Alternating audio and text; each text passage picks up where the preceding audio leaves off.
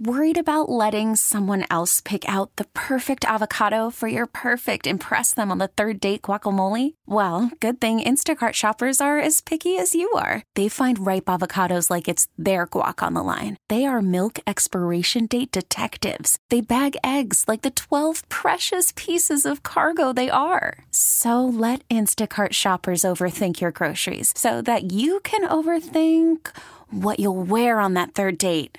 Download the Instacart app to get free delivery on your first 3 orders while supplies last. Minimum $10 per order. Additional terms apply. Now, with the MLB app, you can get baseball your way. Pick your favorite team, your favorite players, and get customized highlights, stories, and breaking news right on your home feed. Follow the action with Game 10, where 3D replays add another dimension. Plus, notifications can keep you connected to every pitch, every hit, every game. The MLB app. Baseball your way. Download it now for free from the App Store or Google Play. Blackout and other restrictions apply. Major League Baseball trademarks used with permission. Here's a drive to deep left field. The Cubs are going to hit their third home run in the inning. Christopher Morel with a tape measure drive to the seats. Listen to this crowd.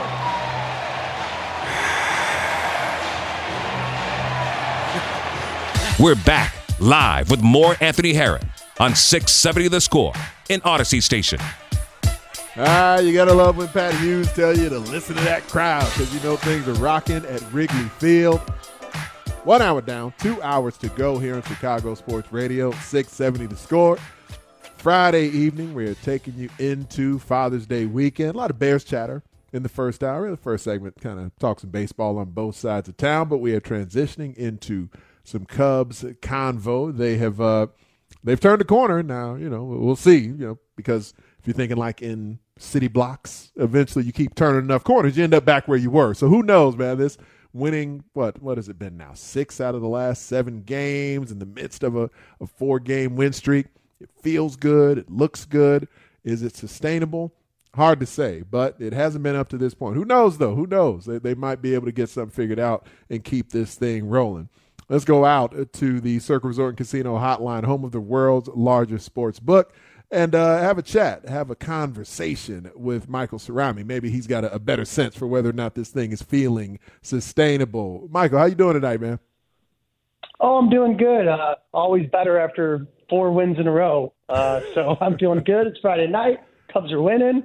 Right. I like it. Yeah, life is good. There's no doubt about that, man. Things could be much worse. And, understand some of the positive vibes that we're seeing on the field, some of the growth from certain players like Christopher Morel, who we heard Pat Hughes call that bomb from today. Let's start there specifically with Morel, because I don't – how important is it for the Cubs to find a defensive position for him? I mean, one of the benefits that was supposed to be there for having the DH in both leagues was that, if you're not really sure where or if a guy can play defense, then now in the National League you have the opportunity to just DH him. Is it urgent for the Cubs to figure out where he can fit on defense?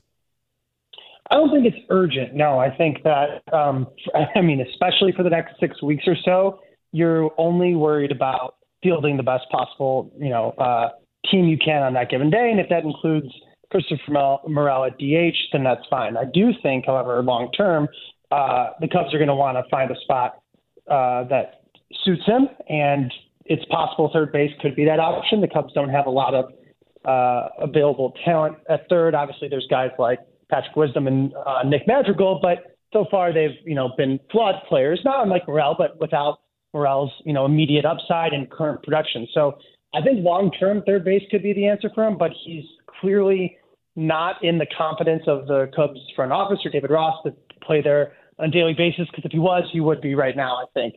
So for the next 6 weeks or so, when the Cubs are still trying to win, they're not quite out of it yet, then you can DH him and it's fine. But, looking ahead to the second half of the season, depending on where things go, and into next year, they're definitely going to want to work on that. And he certainly has the athleticism and the arm strength for the position. So I do think that could work. And even if he evolves into something of a super utility player where he can play a little bit of everywhere on most days, then that works too. But if you're going to look for one spot, it might be third base.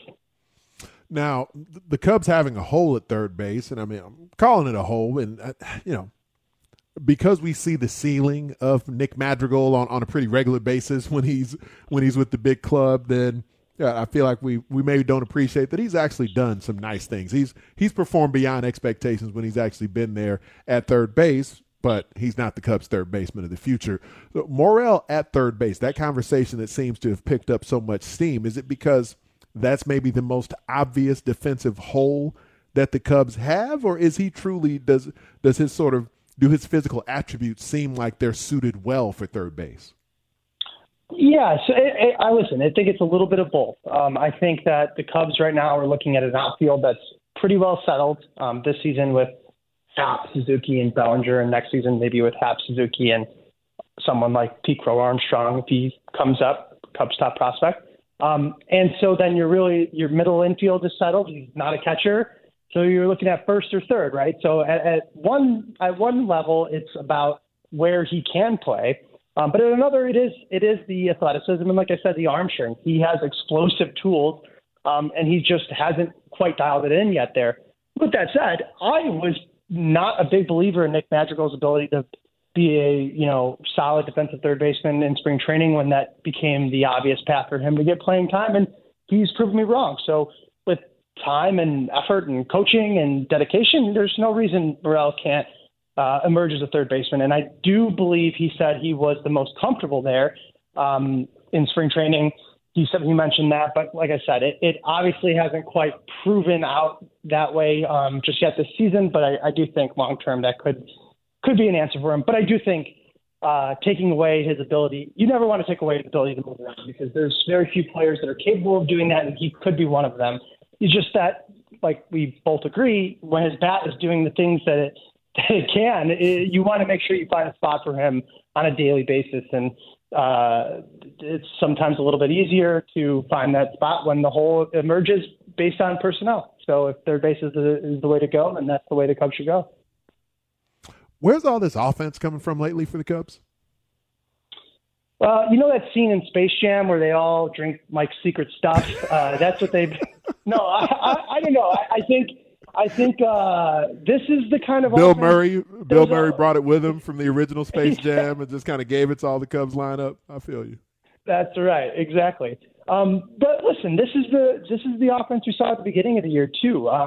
This is a high variance group. It was kind of the hope, right? And we saw the 90th percentile outcome in one direction for the first 5-6 weeks of the season, and then the exact opposite for the next. And the fact of the matter is there is a lot of high upside players on this team. We know guys like Horner and Swanson, Suzuki and Happ are pretty consistent, but when you have someone like Chris Morel who's capable of hitting 12 homers in 29 games or whatever it is, or earlier in the year, Patrick Wisdom doing the same thing, there's a lot of upside. At the same time, guys like Yan Gomes and Miguel Amaya are providing unexpected offensive production from a catcher position that you don't typically expect to get that out of. And then you have someone like Mike Tauchman who is filling in for Cody Bellinger. Cody Bellinger is another guy who's one of those high variance guys. But Mike Tauchman, who hasn't been slugging a lot, but he's getting on base at a 400 clip. And that's another thing where you're like, well, I wasn't expecting that. And so the reason I think that some of this recent momentum has been exciting is that, every year, whenever a team does tend to surprise, it always is because of these contributions from players you're not otherwise expecting.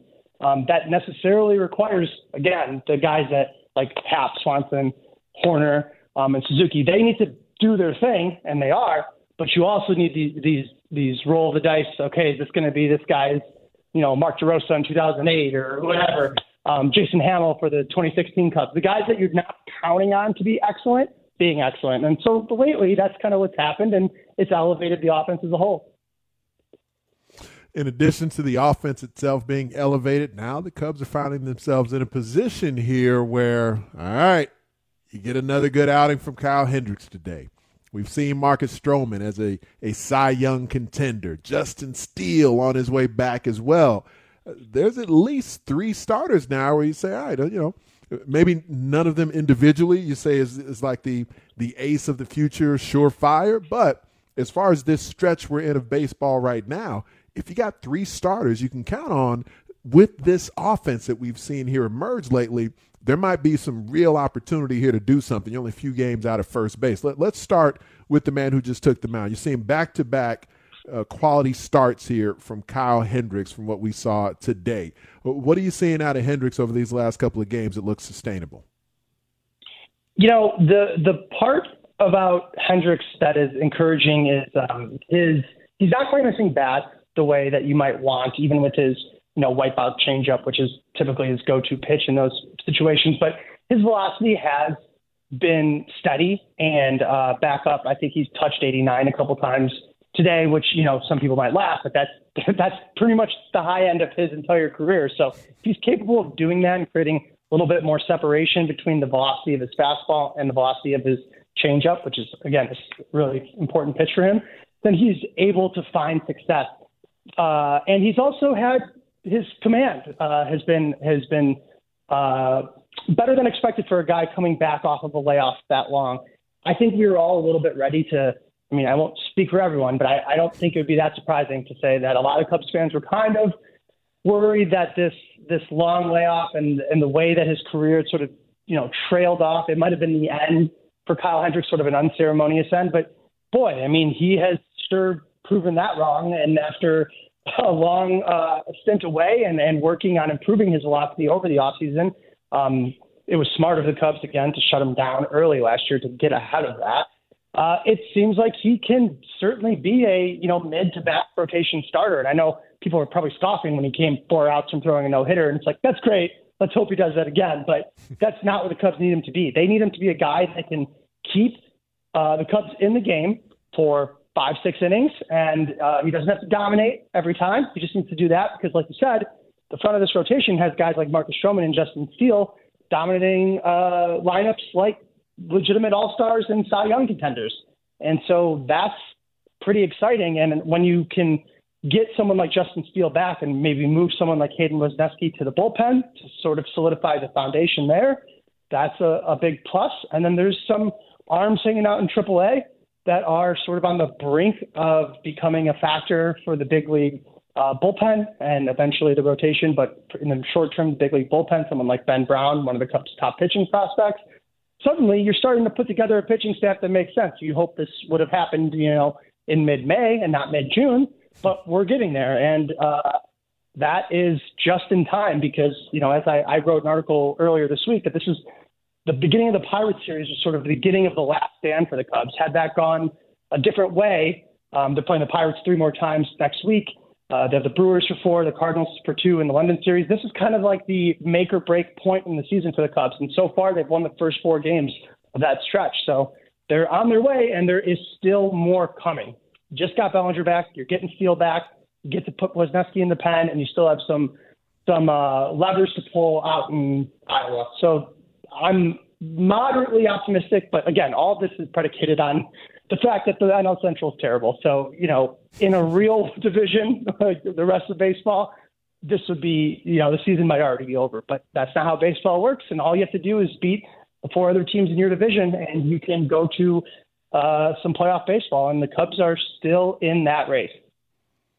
Michael Cerami of Bleacher Nation with me here on The Score. You can find him on Twitter at Michael_Cerami. And, both divisions, both central divisions in each league, terrible, awful, no good, very bad. And so you have the Cubs right here in very close proximity to first base, even though they're first place, even though they're in, have been consistently in 3rd or 4th place of the division here, but only a few games back of first. And now let's shift to Marcus Stroman, where he's leading the National League in ERA, in WHIP, in quality starts, in opponent's batting average. I mean, the guy's pitching at an extremely high level, as he has fairly consistently throughout his career.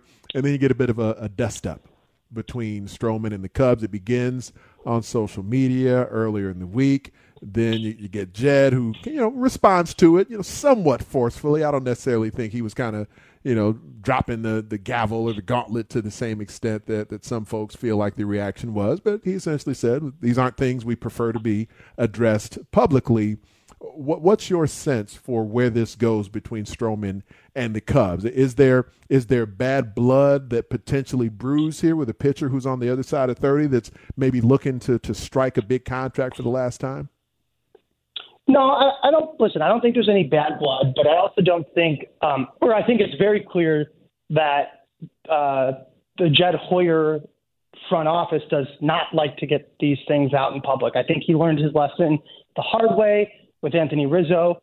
Those negotiations sort of spilled over into the public, became a little bit ugly, and it became a model of what not to do for the team, for sure, but even some of the players, Ian Happ and Nico Horner, both kept their negotiations famously close to the vest, to the point that we thought both, frankly, were not going to happen. And Haps, especially as it dragged on into the season, was like, well, there's no way this is going to happen. No one has said a word about this in weeks.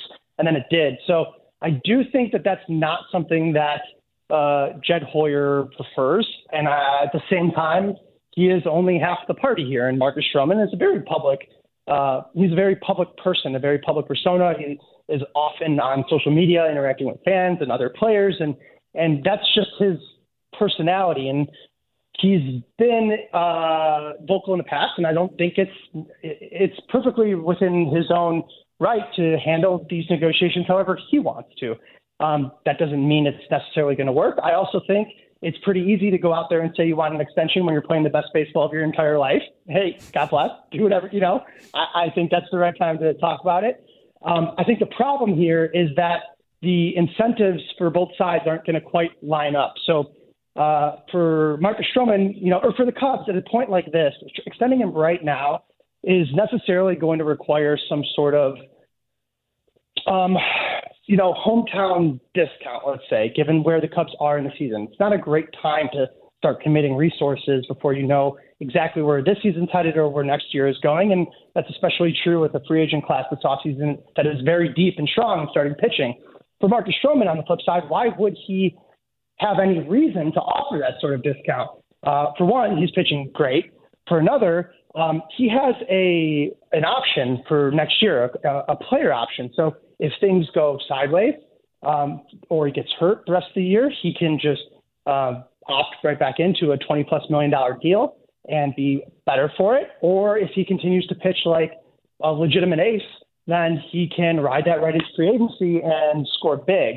And he's not going to be connected to draft pick compensation, so that unburdens him from any sort of limiting factors in free agency. So there's really not a good reason for him to offer any sort of discount to the Cubs that might make the Cubs say, okay, we're going to forego any possible other options, or even including potentially trading you at the deadline if the season does go sideways in the next 6 weeks, and to make sure you'll be here for the long term. So there's a little bit of a mismatch of incentives. Now, all of that aside, if the Cubs rattle off a ton of wins and look like they're going to push forward this year and maybe buy at the deadline, something crazy, like they really get hot, well, then maybe you can reconsider it. And by contrast, if they completely fall off the map and are sure to be selling, well, then it would be unwise of them to not even check in with Marcus Stroman to have a sense of what he might be looking for, because you still might want him next year. Drew Smyly can opt out. Kyle Hendricks can be a free agent. And then you're left with not a lot in your rotation because guys like Hayden Wesneski, Ben Brown aren't sure things. So they will want to check in. You want to at least know what you're giving up by trading him. So I do think that there's still an opportunity. It's just going to require the just exact right circumstances, and right now that's a little tough to see.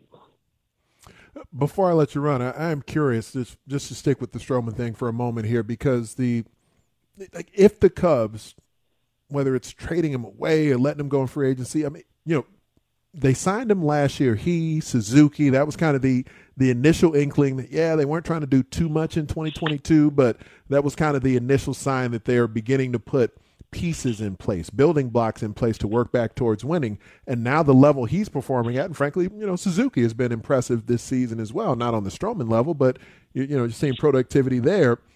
What other pitcher do you go get? What do you do with next season for 2024 when we're anticipating that's the year that they're going to try to win at a higher level?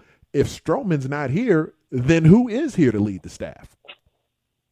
Yep, that would require a lot of faith, let's say, in Justin Steele, right? But that's not all. So maybe you hang on to Kyle Hendricks because he looks like he's a rejuvenated version of himself. Maybe you feel better about Hayden Wesneski or, again, Ben Brown.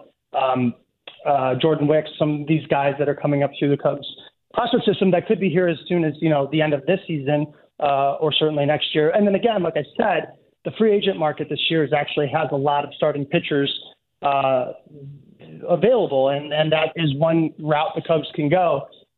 But your point isn't missed. I'm almost just playing devil's advocate for the sake of conversation. Yeah, Marcus Stroman is pitching really well. He's extremely healthy, athletic. He's leading the league in quality starts. I think he's third in total innings pitched. He has, a repertoire that doesn't rely on velocity to overwhelm pitchers. He's able to attack both sides of the zone. He keeps his body and mind in tip-top shape. He's the kind of guy that you might want to build around. And I agree that finding common ground, if you are anticipating another good season or anticipating a good season in 2024, I don't want to say another, and the Cubs are 5 games under or whatever they are, then yes, you would be digging yourself a hole. But again, the Cubs may have their eyes on some other pitching target and the opportunity at the deadline to trade one of the best pitchers in baseball, if they're completely out of it, might be too overwhelming to pass up. That's not ideal. I don't want that to happen. I don't want the Cubs to sell again. I don't want to cover another selling deadline. But if you get there and you're in 4th or 5th place and you're way out of the race, well, it's malpractice not to explore those options. And again, if Stroman is pitching as well as he is, then the offers could be significant. And you can't just pass that up because, you hope he's able to repeat what he does or extend him at a time when he's at the top of his game. So it's a little bit it's certainly a complicated conversation. I hope the Cubs keep him around. I hope the Cubs play so well that it would be absurd to even consider trading him at the deadline. That makes everything a lot easier, right? Just keep winning, right, and then you don't have to worry about it right now. You could worry about it in the offseason if you want. Exactly. And real quick, before I let you go, because I've had a couple of people on the text line reference. I was talking about London earlier in the show. I'm going to do it some more next segment. A couple of texters have said they're actually going to London. Are there going to be many Cubs fans that are going to be there for the games in London? Because I really kind of assumed this was more geared towards just getting locals in London there to check out the series against the Cardinals. But are you hearing that there's going to be many Chicagoans traveling over? Oh, absolutely. I mean, just based on comments on our website at Bleacher Nation or on our Twitter page, you see people planning their trips and talking about where they're staying and where they're going to be eating and which obvious shirt, England-themed obvious shirt they're planning to wear for the game. And I think there's definitely going to be Cubs fans there. Will they outnumber the Brits? Probably not, but I don't think you won't see only confused faces in the stands of people not understanding the game. There'll be some Cubs fans there, and maybe even some Cardinals fans if those right. Poor souls are making the trip. Yeah, pocket's not quite as deep as the Cubs fans, to your point there. But yeah, I hope everyone who goes over there has a great time. We're going to give them a few travel tips from my time in London and let some folks know just in case they are going to head overseas and check it out. Appreciate your time tonight, though, Michael. Great stuff. Yeah, thanks for having me. That is Michael Cerami of Bleacher Nation. You can find him on Twitter at Michael_Cerami. Yes, a European vacation for the folks on the north side. We will address that next on The Score. Call from mom. Answer it. Call silenced. Instacart knows nothing gets between you and the game. That's why they make ordering from your couch easy. Stock up today and get all your groceries for the week delivered in as fast as 30 minutes without missing a minute of the game. You have 47 new voicemails. Download the app to get free delivery on your first 3 orders while supplies last. Minimum $10 per order. Additional terms apply. Baseball is back, and so is MLB.tv. Watch every out-of-market regular season game on your favorite streaming devices, anywhere, anytime, all season long. Follow the action live or on demand. Track 4 games at once with multi-view mode and catch up with in-game highlights. Plus, original programs, minor league broadcasts, and local pre- and post-game shows. Go to MLB.tv to start your free trial today. Blackout and other restrictions apply. Major League Baseball trademarks used with permission. We're back live with more Anthony Herron on 670 The Score in Odyssey Station.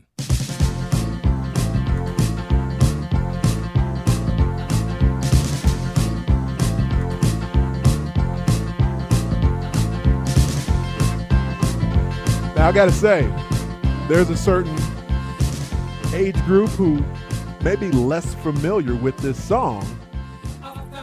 This is the voice of Lindsey Buckingham. The movie that I am most familiar with this from is National Lampoon's European Vacation. Came out in 1985, starring Chevy Chase. I don't know, there's like a dozen vacation movies with Chevy Chase playing Clark Griswold. I guess the most popular one is probably Christmas Vacation. But for me, my favorite, just kind of like, Rocky IV isn't necessarily the best of the Rocky movies, but it's my favorite of the Rocky movies. I don't think European Vacation is necessarily the best out of the vacation movies, but it's my favorite. It's the one I remember. It was like the first one I saw as a fairly young kid. And I don't know, it spoke to me for whatever reason. Just watching this family over in Europe, all the the misadventures going on with Clark and Ellen and the kids. I don't know. They had a different Audrey and Rusty in basically every one of those movies. But they won a vacation on, on what, The Pig and the Poke, I think was the name of the show. They win a vacation. They get the flight. They go overseas, and they just experience all different things in Europe. And I wasn't completely sure how invested Cubs fans were in their opportunity to go over to London. Last time it was the Yankees and the Red Sox. And it's one thing for folks from New England to get the opportunity to go over to Old England for the first time and eat some of the same. My wife's from New England, so you eat some of the same stuff over there. You eat your potatoes and put butter and salt on everything and have your very bland palate. That's just kind of how New England folks eat, because that's how Old England folks end up eating as well. But we enjoyed our trip to London. We took our son when he was still like 1.5 or something like that. We went over to Europe in 2019, went to London specifically in 2019, and had a great trip, man. Had a great time. And so it was good to hear. We've had some folks on the text line tonight, 312-644-6767. Go ahead and shoot me a text and let me know what you're looking forward to if you are going over to London, following the Cubs over there. I'll give you a few tips, just a few thoughts from my experience when we went over there. Prepare for the time change. There's no doubt about that, because it's like a 6-hour time difference. You're going 6 hours into the future as far as the difference for Chicago time when you head over to London. So go at night would be my advice. We ended up flying there at night. That allowed our 1-year-old to sleep on the plane.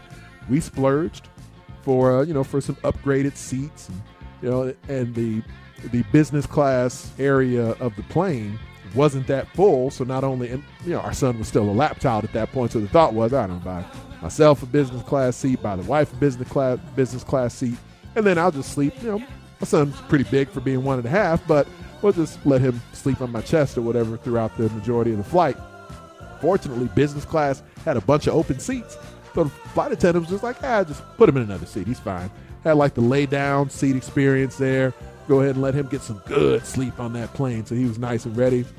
But make sure, I would say, prioritize flying at night from here. You'll land there the following day, fairly early in the day, but get sleep on the plane over there, even though you're going to be very excited about traveling to London, because you actually want to have the energy and the wherewithal while you're going to be jet lagged, but get some sleep on that flight. Fly overnight on the way there. Once you get there, there's all kinds of attractions. Now, it's a fairly pricey city, but if you're accustomed to things being pricey in Chicago, just go ahead and plan ahead. You'll be able to handle some of the pricey things in London. And don't be afraid to do some of the touristy types of stuff. They got the tube. It's kind of, it's not an elevated train. It's not the L like we have in Chicago. It's mainly underground, indoors. Now, be prepared. When you're going to take the escalator down to the tube, it's at most of the stops there. When you're taking the escalator down to the tube, it's a really long escalator. You feel like you were going to the center of the earth. If you have an issue with tight spaces, if you're claustrophobic, just say some kind of Nam-myoho Renge-kyo or whatever you got to say. Just do something, some woo-sa, to have yourself prepared to just stay calm and be ready to go towards the center of the earth to take the tube when you're going from one spot to the next. But it is a fairly easy city to navigate directionally, but it can be very busy. It's obviously one of the busiest cities on the planet, but it's worth getting from A to B to C. Just be prepared if you're going to take the tube. You can navigate it. Just be ready for that escalator ride down. You think of Navy Pier in Chicago, we got the Ferris wheel there. when you go to the area with the London Eye, their gigantic Ferris wheel, it's worth your time. You don't necessarily have to spend a bunch of money when you get there, but there are going to be a bunch of sort of, surrounding kind of events and restaurants and things to do once you get there. But if you buy something called the London Pass, we got the London Pass when we get there, and it's basically just a little, kind of travel card where you can pay in advance for having a handful of, you really pay for all the different things you actually want the possibility of including on your London Pass, but it'll give you the ability to save a decent amount of money on all the different attractions that you're going to partake of when you get there. And as opposed to just kind of one-off a la carte style, paying for this here, paying for that there, if you plan ahead and then have the London Pass and see the list of the various attractions that you think you might be interested in, then you'll just be able to download the London Pass app and then just kind of choose that once you get there. But the London Pass, we found that to be really helpful, really useful once we went over there. And then, let's assume you're just going to be there for the weekend, maybe a long weekend, just beyond the amount of time the Cubs are going to be there. Going to be worth your time, I think, to use that, and it'll save you a little bit of money in doing it. I don't know if you're a museum buff. We do like museums as well when we go there. So we found multiple museums in London that we really enjoyed. Art galleries are huge there, of course. If you're bringing kids, maybe that's going to bore them a little bit. Fortunately, with a 1-year-old, we just kind of walked him around in the stroller till he fell asleep. And then we just strolled him around the museums and the art galleries while we took some of that in. The Tower Bridge, just a common mistake, the Tower Bridge is different from the actual London Bridge. The kind of bigger, newer looking, more grand bridge that's there is the Tower Bridge. The London Bridge is actually kind of small and rinky-dink, and it's not too far from the Tower Bridge, but people often get one confused with the other. But the one that you think of that has kind of two levels to it, one has like a more of a pedestrian area that's up high, and then the lower areas where the vehicle traffic, the vehicular traffic drives around on the lower second level to the Tower Bridge. It looks great, looks majestic, and it's worth going up there. There's probably going to be a bit of a line, especially with a lot of U.S. tourists who might be in town during this time. But Tower Bridge, different from London Bridge, but the Tower Bridge is the one that's going to look better and probably be more, not probably, it's definitely more picturesque than the London Bridge. But everyone tends to assume the nicer looking bridge is the London Bridge because of the song that everyone got sang to them as a kid. London Bridge is falling down. But no, that's not it. It's actually the Tower Bridge. But go check that out. Don't have your hopes too high about the food. Obviously, Chicago is one of the best food cities on the planet. London, I mean, you can find good food, but don't just assume every restaurant you step into is going to have great grub. We're more flavorful, we're more eclectic with our palate here in Chicago than a lot of the other places around the globe. So I wouldn't necessarily go there and expect that you're going to get the same culinary experience hands down. And kind of plan for that going in with the restaurant, with the particular type of food that you're going to try and target when you get there. Then try to enjoy it in that way. Toy stores, like if you don't have young people with you, but you want to bring things back for young people. I think it's Copley Square. I think maybe where you can actually go and get some, do some good shopping there. It's kind of like their Mag Mile kind of area, but be ready to spend some money when you go. But they've got good, cool things that you can buy there. All kinds of churches and cathedrals there. Outdoor parks certainly are things that you can partake of while you're there. Try to get outside of London at least a little bit to, I guess I'll use the domestic, the American term, kind of suburban London with some other palaces that are going to be nearby. Maybe not all the way to Stonehenge. If you want to hit Stonehenge, you can do it. It's close enough, but be ready to drive. Be prepared to drive on the opposite side of the road to get there. But we didn't do Stonehenge while we were there. If we go back a second time, then we'll definitely try to hit Stonehenge that time around. But we stayed kind of closer to London and kind of surrounding metropolitan London, hit a couple of different castles or palaces there. And I mean, it's really cool. And they got all kinds of tours when you go and you make that happen. And all that surrounding the actual baseball game or games themselves when you take it in. It's a big city. It's an expensive city, but if you haven't been yet and you're planning to go for the first time, I at least wanted to give you just a little bit of a rundown for what I enjoyed about London, the changing of the guard, especially if you're no band geek like me. I kind of got a kick out of that, not only the militaristic aspect of it outside of the Palace of London itself, but usually there's a band that's going on there, and there's some marches that happen on a pretty consistent basis throughout the week. Research that in advance as well to know what day and what time you may see almost like a full parade that takes place outside of the palace. So there's a lot of beautiful things to see, great topography, and structurally, it's a city that, like Chicago, the skyline is one of the great skylines on the planet. London has just some really cool imagery that you can take in just for what the city it has available to it visually. So I hope you have a great time if you are going to head over and check out the Cubs in London and try to make sure you actually experience, even if you don't buy a thing. Maybe you just go to a couple of pubs, have a few small snacks, have a couple of pints while you're going to be there just to try and save some money. But at least try to hit a few different spots just visually to check out what London has to offer, because it's definitely worth your time. So if you're going to have that European vacation, make sure you take it in. We're going to work our way back around in the next hour to what the Bears quarterback will have available to him in Paris as well. And like I said, hit me up on the text line at 312-644-6767. I see some folks already doing that. Also, just to give a sense, and I'll give you a few shout-outs from the text line later on in the show, just for what your experience either was when you went to London before, what you're hoping for if you are planning to head to London with the Cubs in the days to come here. There was a really interesting moment, and I was texting with Tyler about it during the game, during the broadcast today on the Marquee Network, that just timed up, I guess, perfectly, for those of us who were kind of taking it in. I'll tell you what happened on the TV broadcast. We'll play some of it back for you here. We'll do that next on Chicago Sports Radio, 670 The Score. Here comes the pitch to Amaya. Amaya cracks one in the air. Deep left field. It's got a chance. Gone. Miguel Amaya with a long home run to left. Cubs lead 1-0.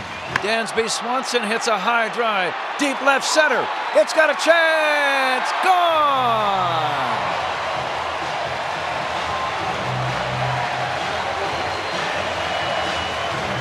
Dansby Swanson hits one out in left center, a towering drive. It got about 5 rows deep, and now the Cubs lead by a score of 2-0. We're back live with more Anthony Herron on 670 The Score in Odyssey Station. That's how it sounded here on Chicago Sports Radio 670 The Score.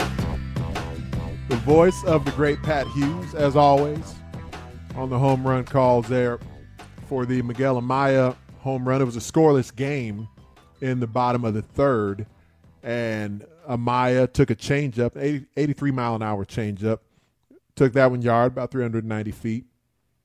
And then later in the inning, Dansby Swanson ends up homering to left center, another changeup, 84-mile-an-hour changeup. And Tyler ended up playing. He played the Christopher Morel home run to left center. That was the longest one of the group, but they were all solo shots. Tyler and I were texting back and forth a bit during the game. I was a little bit concerned because, they had a 3-0 lead, but they were all solo shots. Tyler wasn't too concerned about it. Real quick, because there's a different version of this that we're going to transition into in a moment, but I am intrigued, Tyler. Why were you – you seem fairly confident, I would say, in your text response, like, whatever, they got runs. That's all I need is runs. But, we've seen this team not necessarily always respond well to a lead this season. I was a little bit worried with the solo home runs going. You were pretty confident at that point. Why were you so confident? It's actually funny you say that, because I wasn't trying to be confident. I was just saying, I'm really, really glad that the Cubs are putting some runs on the board, because I think just as much as I do, Big Ant, that's been the Cubs. One of their biggest problems is the pitching has been really, really good more games than not, but they just struggle to put up runs. So I hear you. I'm like, heck yeah, I'd really want to see some, 2-3 run home runs, but I'll take some offense, especially with they're averaging like Pat said, 9.4 runs per game the last couple games. That's pretty darn good. Yeah, it's not half bad, man. And the way it actually played out on the TV broadcast was kind of cool, because of the fact that, every Friday they have Fridays with Rossi, and they at the onset of the bottom of the third, or really whichever end of the third inning David Ross is there for. Then they get a chance to put the headset on the Cubs skipper and chat with him.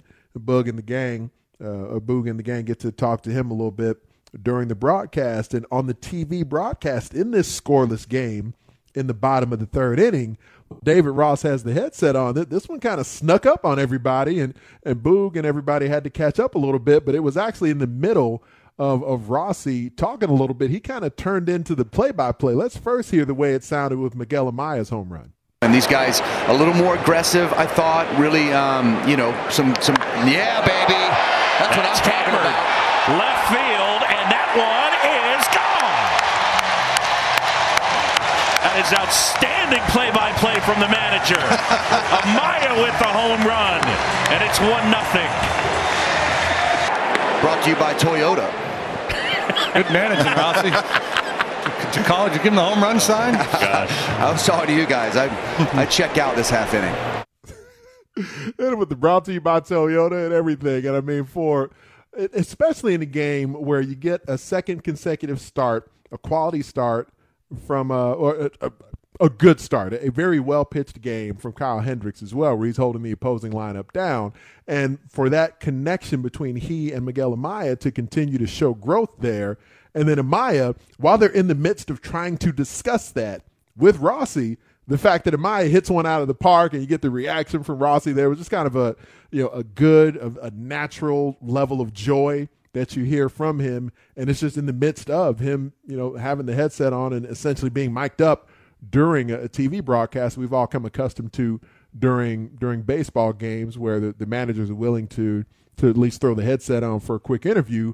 But then that wasn't it. That wasn't all, man. Like later in the very same inning, in the bottom of the third, as they're just continuing the conversation with David Ross, this happens with Dansby Swanson. That's how it is when you're young. Get up, ball. In the air, out towards left center. This has got a chance. Gone. The manager supplying the offense. Dansby Swanson a homer. Amaya and Swanson with solo blast, and it's 2-0. This is how you get me out more often, boys.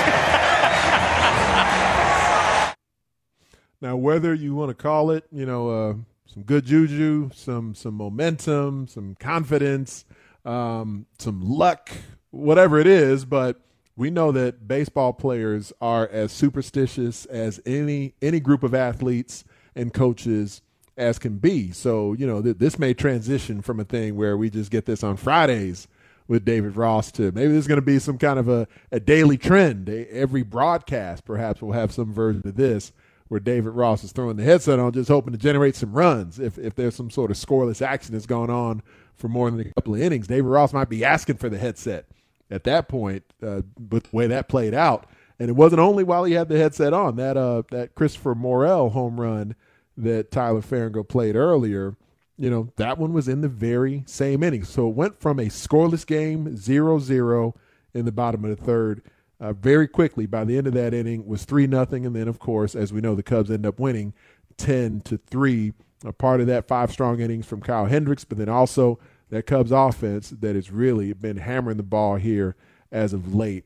And that part has no doubt been fun to watch. When you get that starting pitching combined with this offense, I'm trying to continue to come up with additional adjectives for how awful, how woeful. I don't think I've used woeful yet. How woeful the NL Central is. Then the Cubs are sitting pretty, man. Things are looking good right now on the north side if they can keep this combination of elements going. Problem has been we've seen versions of this before, and they haven't been able to keep it going. But we will see how that ends up looking moving forward here. Now, on the south side, a bit of a different story here as of late. Let's take a time out, come back. Let's talk some White Sox baseball. We'll do it with one of the best scribes in town next here on Chicago Sports Radio 670 The Score. We get it. Attention spans just aren't what they used to be. Heads in social media and eyes on Netflix. But what do people do with their ears? Well, for one, they're listening to audio. Americans spend 4.4 hours with audio every day. Oh, and you want the proof?